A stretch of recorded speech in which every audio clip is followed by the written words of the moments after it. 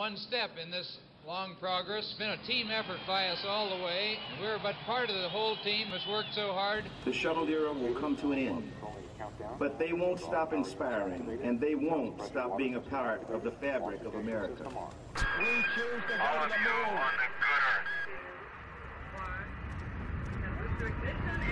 That's one small step for man, one giant leap for mankind.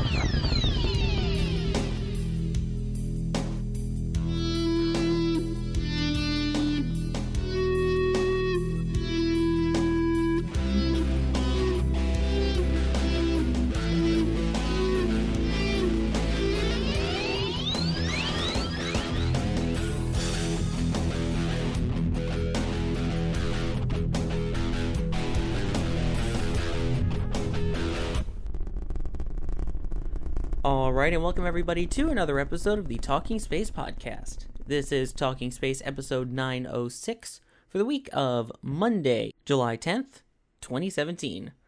I'm Sawyer Rosenstein, and joining me tonight is Gene McCulka. Welcome, Gene. Good evening, Sawyer. Glad to be here. Glad to have you here, and welcome as well, Mark Ratterman. Hello, hello. As mentioned last time, Kat Robinson is taking a short break, and she will be back soon, so you've got the guys for a little while here. But I promise we still have some great space news for you, so let's just jump right into it. And first, we'll do our usual launch roundup, take a look at some of the launches that have happened and that are upcoming within the next month or so. The first one is SpaceX is back at it again. After the double header, I know how much you love that saying, so shall we call this one triple header then? Even though it wasn't the same weekend, this most recent launch marked 3 launches over 10 days, although admittedly it was supposed to be a little bit less than that.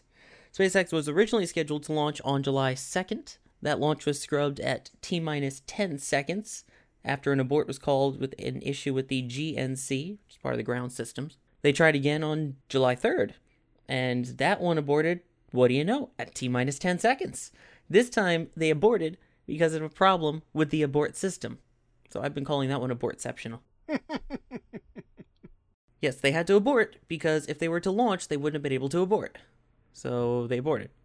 Finally, after taking a day to get things ready and wait for weather to clear, the launch successfully took off on July 5th, carrying the Intelsat 35E satellite for Intelsat. So that launch successfully took off at 23:38 UTC, which was 7:38 p.m. Eastern Time, taking off out of Launch Complex 39A at the Kennedy Space Center. So SpaceX on a roll with their launches, keeping in mind that it wasn't just their launches that happened this week as well. SpaceX landed its Dragon capsule after spending about a month at the International Space Station. To be exact, 29 days, 15 hours, and 4 minutes. The capsule successfully splashed down Monday, July 3rd, 2017, at 12:12 UTC, which was 5:12 a.m. Pacific time where it landed, just off the coast of California. So we had 2 rockets land and a capsule land, all within 10 days. Yeah, Sawyer, and let's not forget, that's kind of the second time around for that Dragon. I believe that particular Dragon capsule flew on CRS-4, I think? That is correct. So this is the first time they're reusing the Dragon capsule, and I would assume that that's going to happen again in the not too distant future. So again, SpaceX showing some flexibility and showing what their products could actually do, and I'm sure that we'll see that trend continue. I hope so. I mean, everything looked like it went very well. It came back with over 1,900 kilograms, or over 4,000 pounds of cargo on its return, keeping in mind that at this moment, the Dragon is the only resupply vehicle with down mass capability, meaning being able to bring stuff back. Yeah, that's right, Sawyer. They're the only game in town if you want to bring something back from the ISS. That's going to change under CRS-2 once Sierra Nevada gets Dream Chaser up and going. But for now, SpaceX is the only game in town. Yeah. And also of note with the Intelsat launch, that is now one of the exceptions as opposed to the norm with SpaceX. That was a non-reusable first stage that was expended, as opposed to the CRS-11 one, which that one landed back on land, and the other previous 2, which landed on barges in the ocean. Yeah, that was due to the mission requirements themselves. It just wasn't going to be effective enough to go ahead and bring that first stage down. But again, there's nothing out of the ordinary in that respect. SpaceX has done that before, so not a big deal. And again, they got their Intelsat 35E up and going, and they've made Intelsat happy and Intelsat customers happy. So way to go, SpaceX and everybody involved. Exactly. And keeping in mind with Dragon, there's another one flying again. Currently scheduled for August 10th is CRS-12 out of the Kennedy Space Center. So that launch rate continues to go rapidly. Yeah, and just for equal time, again, I think we mentioned this maybe either last episode or 2 episodes ago.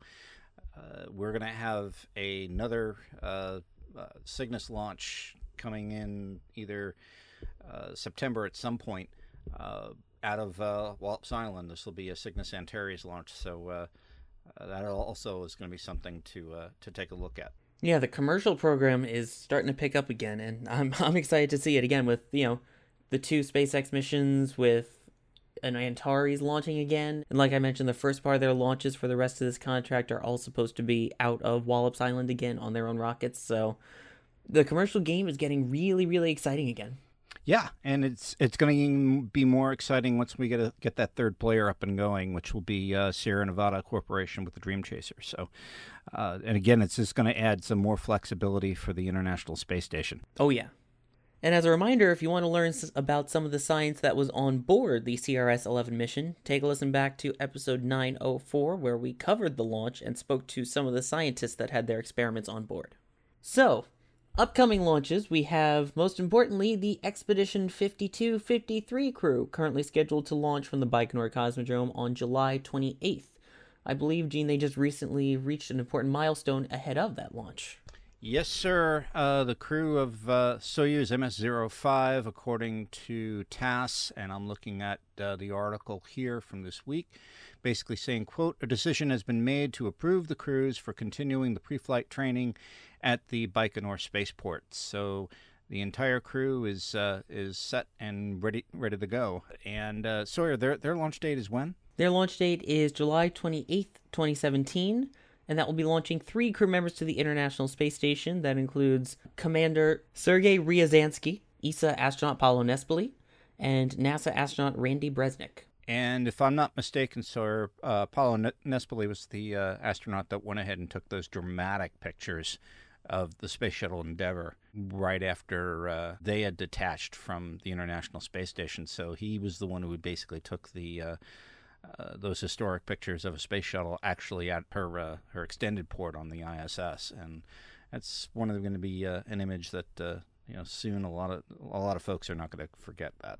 Correct. Paolo Nespoli, who is from Italy, this will be his 3rd spaceflight, his 2nd long-duration spaceflight after previously going on Expedition 2627. Sergei Ryazansky, he is currently going on his 2nd long-duration spaceflight after flying aboard Expedition 3738. And this will be Bresnik's 1st long-duration spaceflight after having previously flown aboard STS-129. So that is exciting to see people heading back up to the space station, because I know the crew that's up there now has been up there for quite a while. Speaking of awesome astronauts from other countries like Paolo Nespoli, we do have to give a congratulations to Julie Payette, who was a Canadian astronaut who memorably flew aboard STS-127. She is now appointed as Canada's next Governor General, so having space people in a political position in Canada. This is going to get interesting. I'm wondering, too, if that's going to have an impact on really, really critical science decisions as the Canadians go forward, and how we are going to respond to that here in the States. So that's an interesting development, Sawyer. I have immense respect for Julie Payette, and I can't think of anybody more deserving of the honor. So congratulations to Julie, and I'm looking forward to seeing what our friends up north come up with as far as any type of science policy or even any new space policy coming out of this. It's going to be exciting to watch. Agreed. Julie Payette flew twice into space, by the way. She was also at one point the chief astronaut of the Canadian Space Agency. She was the first Canadian aboard the International Space Station and will now be the Queen's representative. So congratulations to Julie Payette. Bravo. And unfortunately, we have to go from praise to failure. Wait, didn't we talk about this story last time about a Chinese rocket failure? Oh wait, there was another one. A Chinese Long March 5 rocket took off and shortly after liftoff encountered some undisclosed issue. It had initially been announced that it was actually a successful launch. However, they soon retracted that and said that something went wrong and that they were looking into it. The launch took off at 7:23 a.m. Eastern Time on July 2nd. That's 11:23 GMT or 23:23 Beijing time. From the Wenchang Space Center, which is the same one we talked about last time.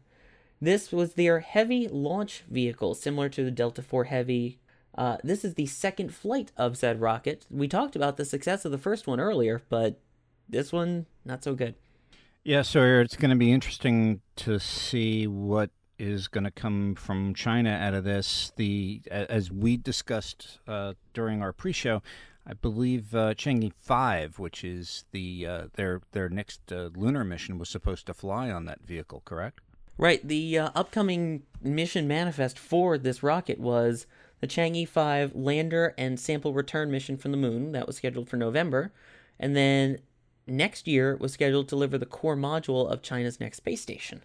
Yeah, and that can't fail. So I don't know. They're kind of between the proverbial rock and a hard place if this doesn't get fixed. I'm sure they will find the answer, but I'm sure folks over in Beijing are not exactly happy about this. And the old adage, failure is not an option.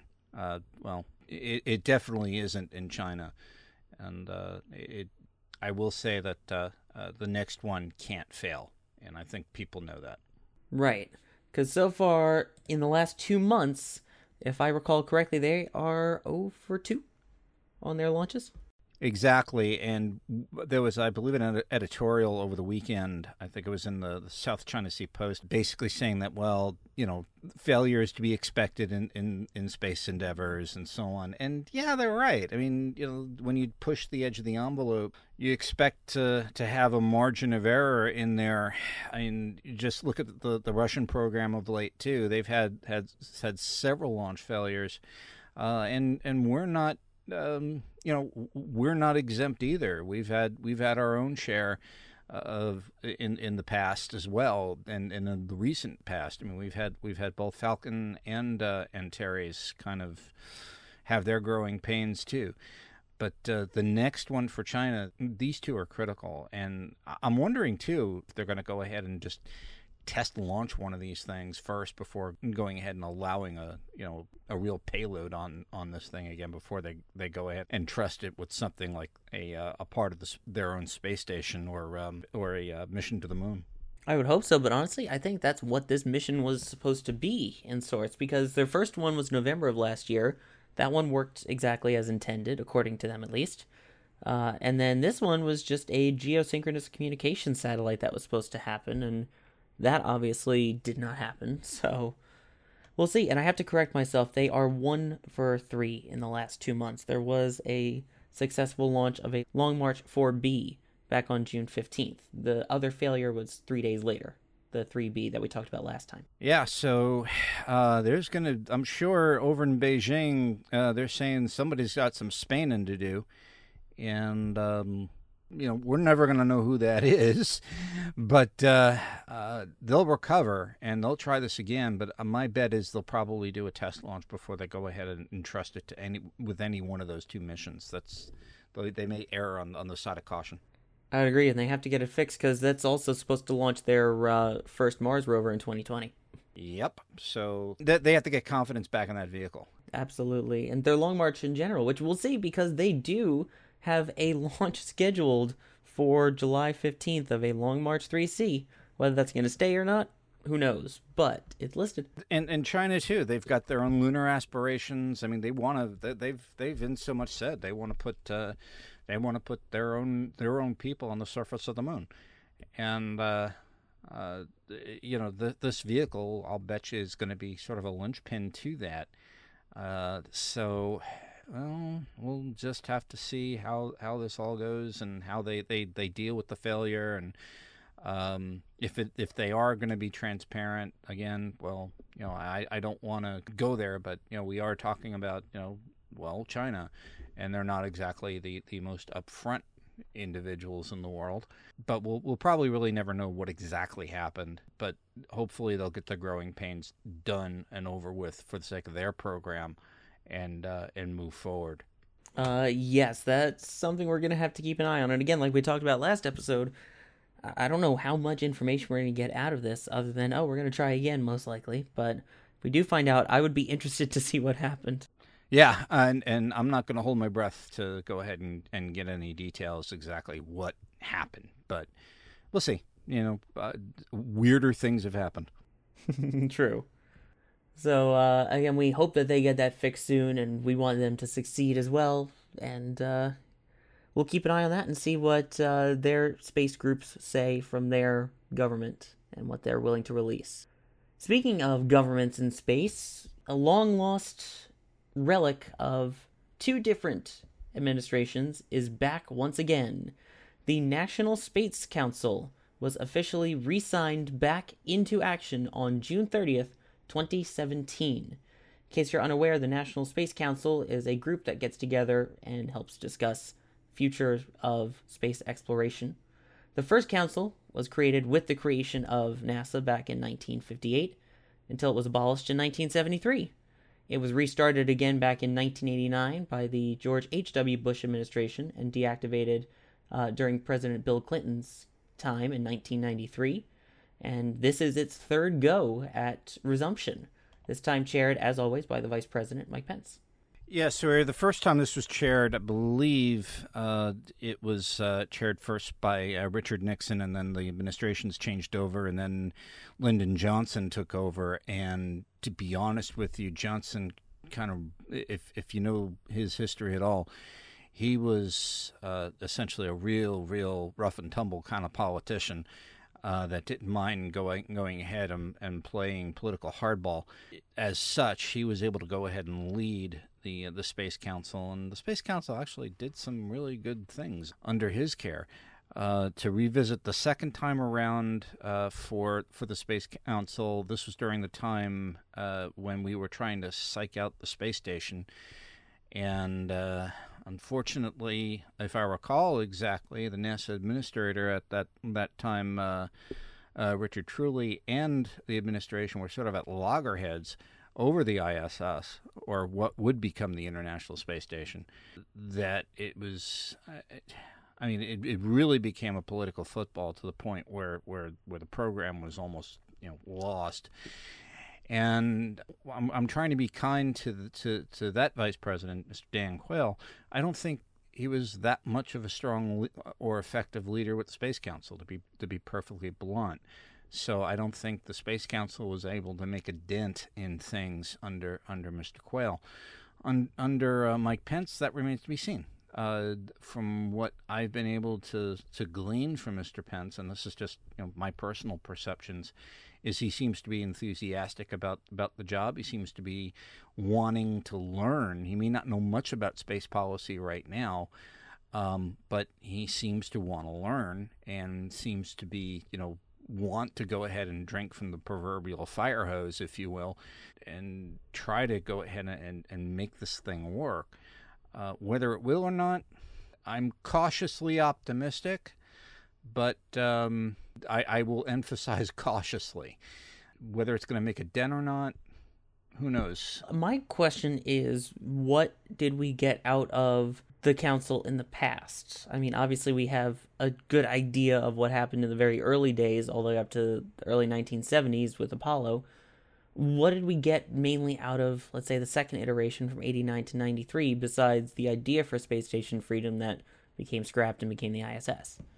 Well, that wasn't the idea. In fact, the Space Station Freedom was around long before that iteration was around. It was actually proposed in 1984 by then President Ronald Reagan, and it was done during a State of the Union address. What did we get out of that iteration of the Space Council under George Bush 41 was not much.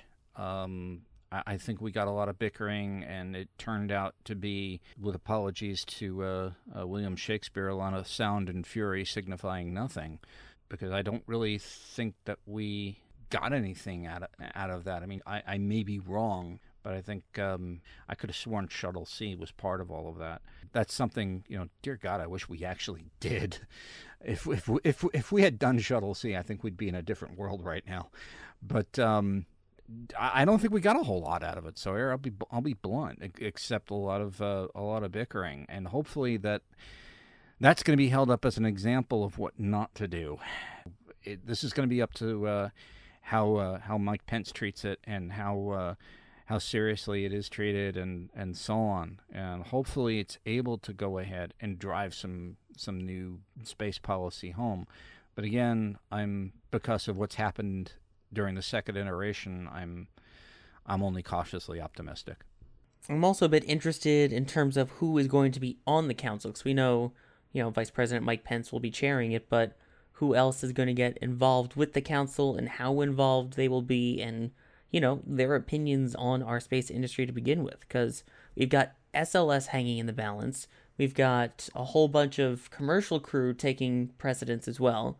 And the other big thing is that we really still don't have a destination, although we do have a president that is currently saying we want to make space the forefront again. And we'll talk a little bit more about that in our next story. So we have what seems like the potential to finally set a course for SLS, give commercial versus governmental space their segments, and finally set us on a course. But will it? Well, to answer your question, Sawyer, and this is something that Vice President Pence did cover in his speech, which we'll get to in a little bit, but he said, quote, "The council will bring together leaders from the president's administration, including our secretaries of state, defense, commerce, transportation, homeland security, and the chairman of the Joint Chiefs of Staff, and our National Security Advisor, our intelligence leadership, and, of course, the NASA Administrator." And right now we don't have we have an interim NASA Administrator in Robert Lightfoot, but the administration hasn't really named one. In fact, I believe there are almost half the administration really is still waiting for critical appointments. So those are the individuals that will be responsible. With those people, I think you might be able to go ahead and get something out of that's substantive. But whether or not it's actually followed through on, different story.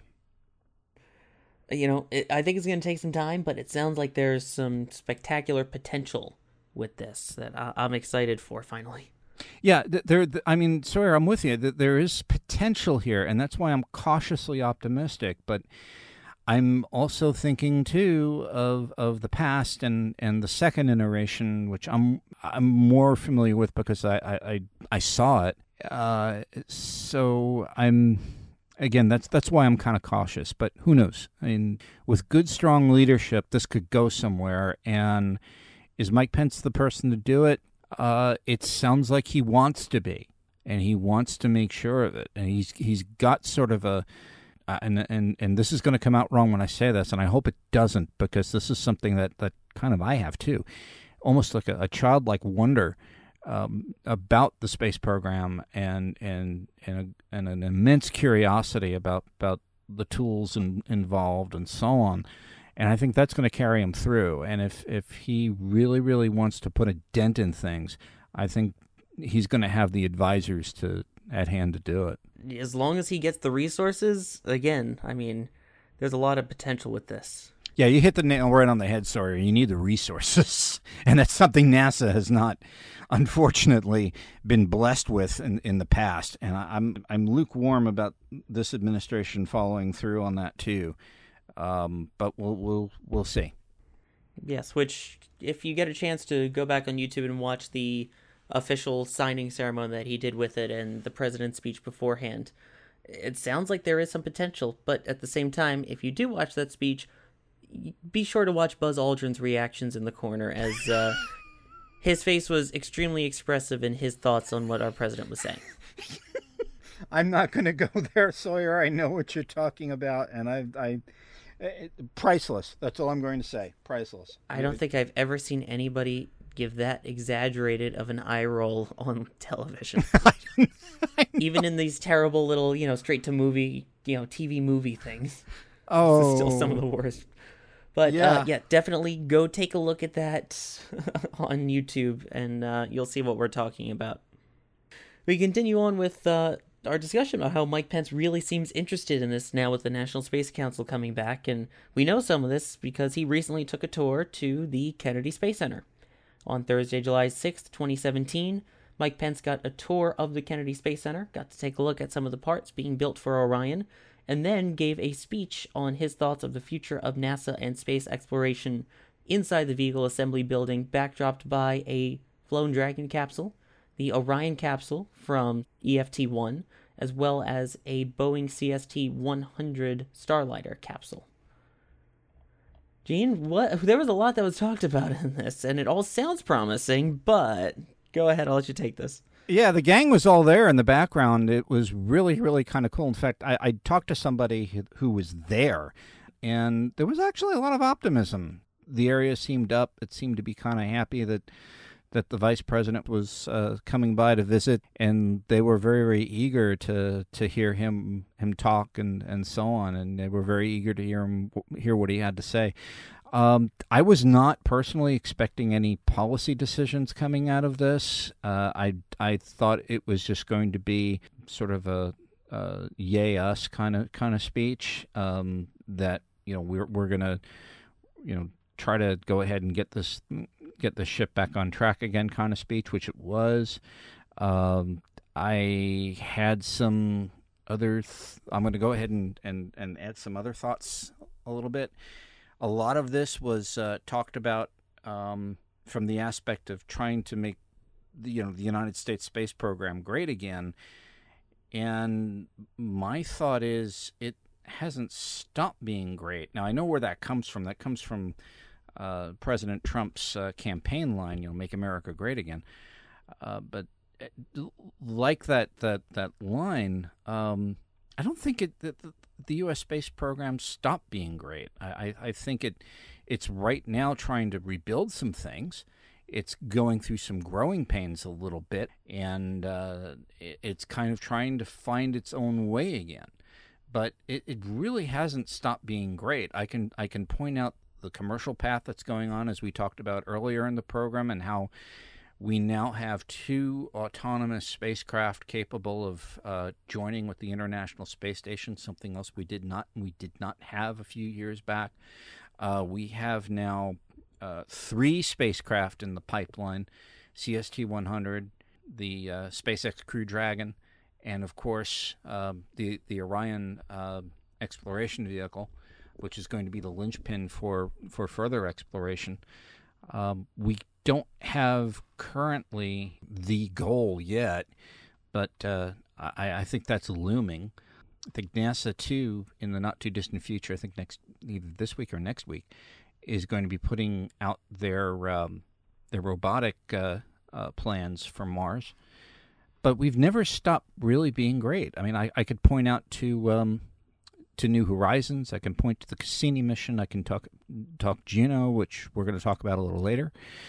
But I take some difference with the vice president in saying make space great again. But that was really the gist of it. That we're here. We're going to go ahead and give NASA the tools it needs to do its job. And that was essentially one of the other cruxes here. Whether or not this is going to lead to something, hopefully something, a commitment from the administration to continue the mission and continue, possibly SLS and Orion, that remains to be seen. I think the budget that's been outlined kind of speaks for itself, and that the administration does want to support the Space Launch System. It does want to support Orion. But the other takeaway from this is saying moon at NASA, apparently is not a 4-letter word anymore. It's something, too, that, well, who knows? I think Mr. Pence has kind of left the door open a little bit, and I think he quoted this. We will return our nation to the moon, we will go to Mars, and we will go still further to places that our children's children can only imagine. We will maintain a constant presence in low Earth orbit. We will develop policies that will carry human exploration across the solar system and ultimately into the vast expanse of space. That to me sounds like NASA's kind of thinking about a return, piloted return to the moon. So the door seems to be wedged open a little bit, and that kind of goes hand in hand too with something else I've mentioned on this program a couple of times, with the Space Launch System and with Orion. They're flexible enough. Both of those spacecraft are flexible enough in that you want to do cislunar. Yeah, we can do that with both of these spacecraft. You want to set up shop around the moon, have an orbiting platform around there. Yeah, we can do that with these two spacecraft. Do you want to land on the moon? Well, we've got the linchpin for that. All we need to do is go ahead and build a lander. And you want to get to Mars? Well, yeah, we've got at least the beginnings of that infrastructure here. Plus, with our commercial partners, they can also assist in getting that infrastructure together. So, that's why I say when Bill Gerstenmaier was kind of setting this whole thing up, I thought he was a genius in that he put flexibility into this. And it's okay to say moon now in the halls of NASA. And I think that's really, really the takeaway from this speech. So we'll just have to see how that develops over time. But I have a sneaking suspicion that we may be talking about a piloted return to the moon. And I'm sure a company like David Maston's company is waiting to jump in on that and hopefully, build a lander for NASA. Yeah, going back to a bunch of things we said in there. First off, with the whole, making space great again, what vehicles are you standing in front of? That we're in the peak era, in my opinion, right now, of we don't have these big, giant, bulky vehicles that are expendable. We've got reusable vehicles. We've got 3 of them behind you with more in the works that will all be launching, if not have already launched, within the next 5 years.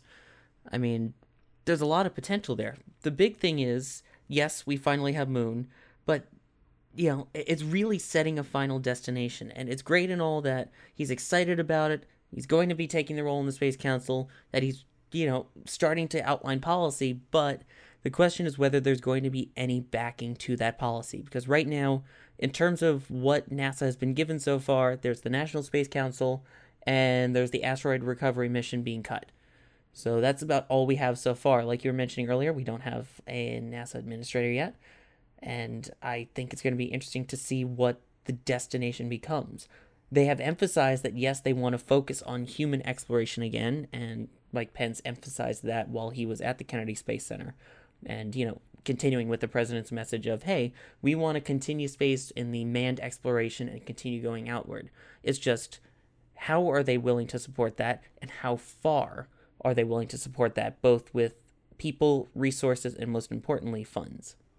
Yeah, Sawyer, I was nodding my head when you were talking about backing all of this up. I mean, you can go ahead and promise everything, but if you don't have that individual that's willing to go ahead and say, yeah, we're going to do this, and yeah, I'm going to write the check, then, why bother? With reference to the asteroid redirect mission, I think everybody kind of knew that this was going to be Obama's constellation. It was kind of a dead man walking anyway. It did not have a lot of public support out there, and the science was kind of, dubious, and it took the small bodies advisory group a little bit of time to get on that bandwagon. They eventually did, but I think it was too little too late.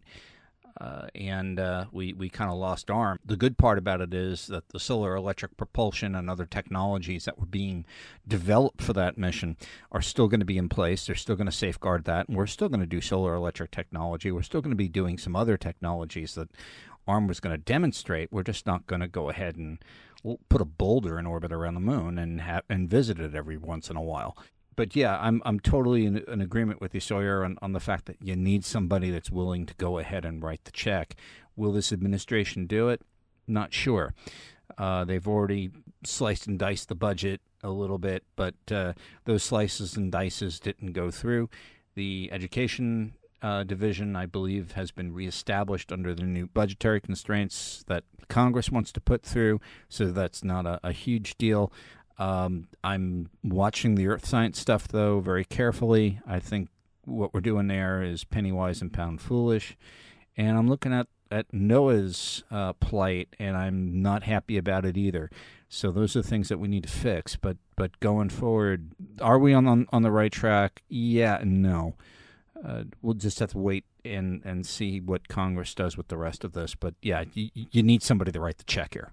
I'll be honest, though, I think we're closer now than we ever have been in the last 10 years, because we've had all the talk of, we're going to end shuttle and then nothing else. We're finally getting somewhere beyond just the EFT-1 test flight. And, for once to have open backing from someone within the administration is surprisingly refreshing.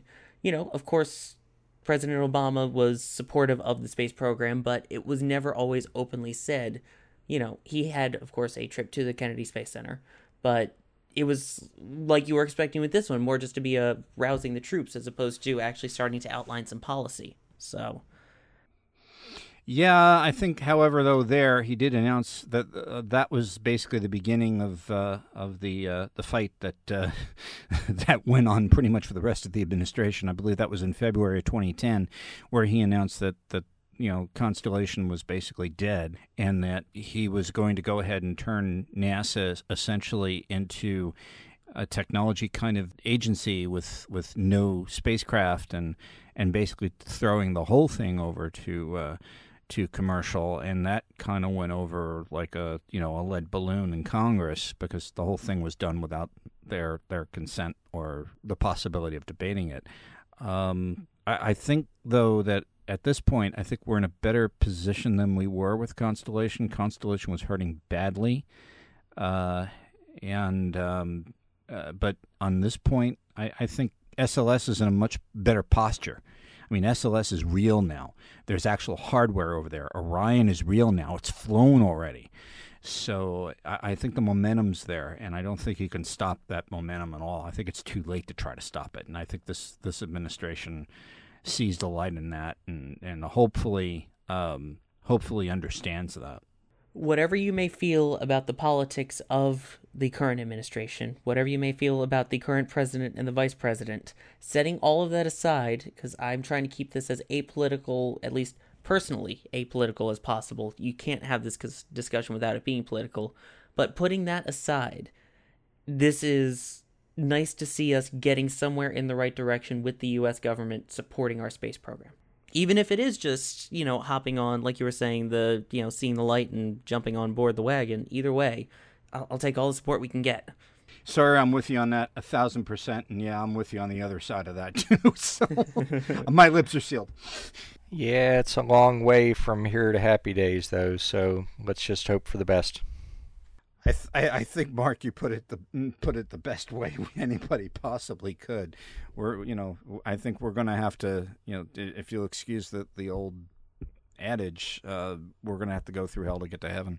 And this is something, for sure, we are going to have to keep an eye on. And I'm really interested to hear what other people think about this, because, we all seem to be relatively in agreement, but that's not always fun. We want to hear what everyone else is thinking on this. Send us your thoughts, mailbag@talkingspaceonline.com. Tweet us at Talking Space, post it on our Facebook page, which is facebook.com/TalkingSpace, or find us on Google Plus as Talking Space and post it there. We really want to know what you guys think about this, or at least I do. Now, I know there was a slight issue while Mike Pence was at the Kennedy Space Center involving certain things he was not supposed to touch. However, we here at Talking Space are not going to touch that one and just continue on with the show. Sticking a little bit with government and policy, everybody in the United States is aware of the 5 main military branches: Army, Navy, Air Force, Marines, and Coast Guard. Well, there is money in the budget to create a 6th, being the Space Corps. The upcoming budget will create the new U.S. military branch Space Corps, moving a lot of the previous tasks that were handled by the Air Force to this new section of the armed forces. Gene? Yeah, Sawyer, I don't know, man. I mean, do we really need Starfleet Command here right now? I don't want to make fun of it, but that's what I'm thinking of. And the U.S. Air Force has been doing pretty well with this. I mean, that's how the Air Force started anyway. It was basically the Army Air Corps, and then an offshoot of that started, the United States Air Force. Do we really want to go ahead and create a sixth branch? I'm not sure yet. I think the Air Force is doing an adequate job of this. I'm of the opinion, if it ain't broke, don't fix it. I don't understand why a sixth branch of the military needs to be created at this point. What's next? A cyber warfare branch too, maybe? I'm sorry for giving somebody ideas, but it's just, do we really need this? I don't think so, but be intriguing. The Air Force is saying that they want it dead, essentially, because they're handling it just fine, which I think they are. But it would take it and sort of civilianize it a little bit and militarize it a little bit, but a lot of it's more of the tracking and stuff that's already being done by the Air Force with their space wings and their space divisions. What I also found interesting about this is the different ways that it's been covered in the media, seeing one of them calling it space warfare. At last check, even though it would be a military branch, more like the Coast Guard. You don't see a lot of warfare with the U.S. Coast Guard. They do a lot more protecting, observing, and assisting than the actual fighting, as opposed to something like an Army, Navy, or Air Force. The U.S. Coast Guard has been involved in some of the skirmishes abroad, but I'm talking about more of their. Of course, I respect everybody who's been in the military, but I'm talking more of their day-to-day functions. Is less about the actual fight as opposed to helping protect the seas and the oceans and the borders around the country. Yeah, agreed. I mean, they're to stop, they're to make sure that, folks are safe out there, anything having to do with maritime operations within U.S. borders, they're there to protect. But I think, I agree with the U.S. Air Force. I think they're doing quite a good job right now. I don't think there's a need for a sixth branch. I think it just is going to add another layer of bureaucracy. It's just adding bureaucracy as opposed to assisting what's already there. I'd like to see that money put more in towards, assisting the current Air Force Space Division, help improve their tracking, and, I don't know, maybe put it towards other things like being able to track near-Earth objects more so than warheads, but that's just personal opinion. I have a feeling we're more likely to get hit from something from space as opposed to something launched from space. Yeah, agreed. But that's a whole nother conversation for a whole nother day, but another interesting topic, and as this goes through the budgetary process, we'll certainly have to see what happens. Keeping in mind that the last new branch of the United States military that was created was the Air Force back in 1947. So, let's move out into space finally. We've talked about all the stuff back here on Earth. Let's head out to Jupiter and the Juno mission, which is creating quite the storm back here on planet Earth with its latest pictures. Gene? I'm over at the Mission Juno page, and I'm looking at some of the images that have just come back. During the Perijove 7, which is, I believe, the second deep dive that Juno has made in around Jupiter, this particular flyover, which, by the way, you folks out there, anybody who voted, selected this spot. This is all these photographs are all coming to you from JunoCam, which is the camera on board the Juno spacecraft. On this pass, it took a look at a 350-year storm that it's been raging on Jupiter, the Great Red Spot, and Sawyer, the pictures that have been coming back are just absolutely exquisite. To also add something here, Juno does not have an image processing team.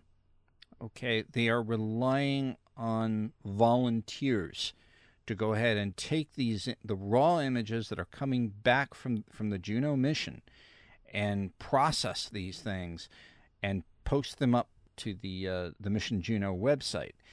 And to the folks that have been decided that they're going to take on this Herculean task and go ahead and process these images, my hat's off to you. There's one I'm looking at right now that shows all the eddies and currents in this storm, and it has just, I mean, it's amazing. If you guys are interested in taking a look, the website is missionjuno.swri.edu, and go ahead and visit this thing. We'll have this up on, I hope, in the show notes, but it's just incredible. Keeping in mind too that JunoCam, if I recall, was actually just an afterthought. It was essentially a public outreach mechanism, and because of the nature of the camera, they didn't really expect it to last all that long, because they thought, you know, the Juno spacecraft already is built like a tank to go ahead and withstand the incredible radiation in and around Jupiter. We didn't expect JunoCam to last as long as it has. And the photographs, again, that it's been just sending back, and the folks that have gone ahead and volunteered, the citizen scientists that have volunteered to go ahead and process these images, these are jewels. And folks, again, my hat's off to all of you that are participating in JunoCam and participating in this mission. And you too could go ahead, if you've got some good image processing skills, can join the team of volunteers that are taking these images and really, really doing some magic with them. There are certain criteria that you have to follow. Those criteria are available at the site. But if you're good with photo imaging, this is your chance to go ahead and make a real contribution to planetary science. Oh yeah, I mean that's spectacular. I love the idea of citizen science projects, and you know, these are some of the most stunning images we've ever gotten of Jupiter, and the closest we've ever gotten to this amazing red spot, this crazy storm happening on the surface of Jupiter. And it's all because of the public and this one little camera, this little afterthought of a camera, and it doesn't get more amazing of a story than that, and I think that's spectacular. Yeah, Sawyer, more to come on this too. This has just been an amazing outreach program for NASA and for Juno, and again, it's delivering some great science. To give you an idea of what Juno is actually trying to look under that cloud deck and get an idea of what's happening inside the interior of Jupiter and what's driving it and so on. So JunoCam, again, was not really the prime directive of this flight. It was, again, essentially just an outreach mechanism. And I remember when it was presented at the Northeast Astronomy Forum, I believe back around, I want to say 2014, when a representative was over there, he has said, basically, we don't expect this thing to last close past number 3 or 4. They expected it to be burnt out by that time because of the high intensity radiation flux. Here we are, perigee of 7, and it's still hanging in there. And fingers crossed and knock on wood, I hope it continues to hang in there and deliver some just mind blowing pictures of this incredibly active world. So, again, this has just been a treasure trove. Exactly. And we'll certainly keep an eye on more of these pictures. And hey, if you've got the skills and you want to fix up these pictures, go for it. It can only get better from here. All right, so maybe there's another satellite out there that will be able to do something just as amazing. And it's going through its testing, except this one will be going the opposite direction in the solar system, back towards Mercury. And Gene, it's got a fun name, right? Yes, this is ESA's Bepi Colombo probe. It is heading toward Mercury in October of 2018, and it will be flying via a Ariane 5 out of Corot, French Guiana. And they expect the spacecraft to arrive at Mercury at the end of 2025. This past week, it took a bow in front of the press, and the press was able to go ahead and take some good photographs of the spacecraft. There's some high-res photographs on the ESA page. That's esa.int. And this is a joint mission between the European Space Agency and JAXA, the Japanese Space Agency, to go ahead and do a further reconnaissance of the planet Mercury. This is actually 2 spacecraft. Both of them will separate from each other. They'll go together pretty much out to Mercury, but once it gets in the vicinity of the planet, both of these 2 spacecraft will separate and go on their own separate orbits. What it hopes to do is take a look at Mercury's interior.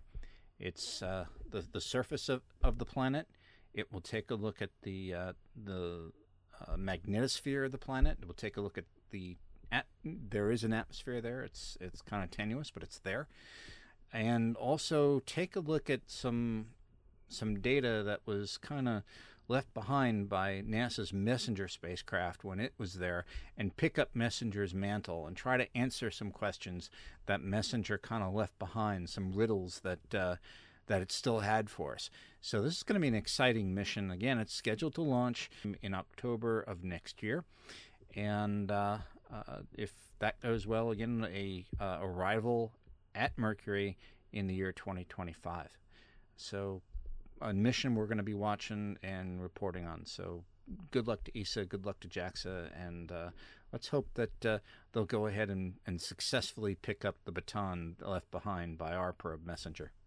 Oh yes, super exciting, and I thought Messenger was great. I can only imagine what we're going to get now out of Bepi Colombo. So, sorry, I still laugh saying that every time. Best of luck to the entire team working on that, and we'll certainly keep an eye on that when it launches next year, and hopefully we'll get some images and science like we got back from Messenger and like we've been getting back now from Juno. And finally, we're going to wrap things up here with, believe it or not, taking a look at some stories from other podcasts. Mark, there was one in particular I know that you brought up that was really interesting, and I'll pass it off to you first. Okay, well, there's a podcast that I listened to, for a couple months now. It's a NPR-based podcast out of Orlando and station WMFE. The host is Brendan, and he has a podcast called Are We There Yet? So if you want to search for it, just type in Are We There Yet? Podcast, and it'll bring you to their page, and you can subscribe to it. They recently had a episode where he interviewed one of the project managers that's been working for quite some time on Pad 39B at Kennedy Space Center, and they described the changes and the improvements that have been made to Pad 39B, and some that are still ahead, some that are still being worked. So if you'd like something interesting, and I like the title, it's got to be about the best title or hashtag type name that I've heard of, Are We There Yet? And it's the Space Exploration Podcast. I think you'll enjoy it, and just wanted to drop that on you. Awesome. Yeah, that I'm really interested to hear their 39B pad tour, and we were talking about this a little bit before we started recording, of just everything going on with it, and it's going to be exciting to hear that. And if I may, I think it's second best name. I think Talking Space is still the best personally, but I may be biased because I helped come up with it. Yeah, nothing wrong with that. And Gene, you had one as well. This one is actually a new NASA podcast. That's correct, Sawyer. Houston, we have a podcast, it's called, and it's out of the Johnson Space Flight Center in Houston, Texas, or should I say Clear Lake. It's hosted by a gentleman by the name of Gary Jordan, and he will be covering various topics in and around the Johnson Space Flight Center that cover human spaceflight. I believe the first episode is up. It was published back on July 7th, and it features PAO Dan Hewitt, providing a nice overview of the International Space Station, how it works, why it's there. Some of the upcoming episodes that they say is a profile on some of the new astronaut candidates and some of the scientists and engineers in and around the Johnson Space Flight Center. They're trying to get it down to about 45, 50 minutes per episode. Hats off to them, and if it's something new you want to go ahead and take a look at, by all means, and tell them that we sent you over there. Of course, we have to support the NASA podcast themselves. They've been great to us, and, we started this because NASA didn't really have much out there, and we wanted to spread the word about space, and so, good to see them getting involved as well. So more to add to your podcast listening library in addition to Talking Space, which we hope you'll continue to listen to, as next episode we have a very special episode coming up. I will be at the International Space Station Research and Development Conference, located this year in Washington, D.C. This will be the third year that Talking Space will be covering this conference. In the past, we've gotten exclusive interviews with astronauts, including one of them that was the first 4 selected for the Commercial Crew Program, Suni Williams, on the day it was announced. We had interviews with Bill Gerstenmaier. We had interviews with some of the other heads of the ISS program who have since left. We've had talks from Elon Musk, who will be speaking again this year. Also scheduled to speak is Robert Bigelow and a lot of the other private companies. A bunch of astronauts, including Kate Rubins, who recently came back from the International Space Station, as well as JAXA astronaut Soichi Noguchi. It's an amazing lineup this year, and we will hope to bring you as much of that as possible, so we hope you'll listen to that on our next episode. But in the meantime, I'd like to thank everyone who joined us here tonight. Thank you for joining us, G. McCullough. Thanks, Sawyer, and I just want to give a shout-out to a gentleman by the name of Frank Mooring, who just retired from Aviation Week after a very long career. He was very, very kind to us in the beginning and really, really reached out and kind of showed these young pups, as we were, the ropes and gave us some insights. So, Frank, again, thank you for all the time and all of the hard work that you put in over at Aviation Week. And enjoy your retirement, sir. Thanks a bunch. Exactly. He's been on this show a few times, so if you're feeling nostalgic, go listen to those episodes again. And congratulations and best of luck to you in the future there, Frank. And thank you as well for joining us, Mark Ratterman.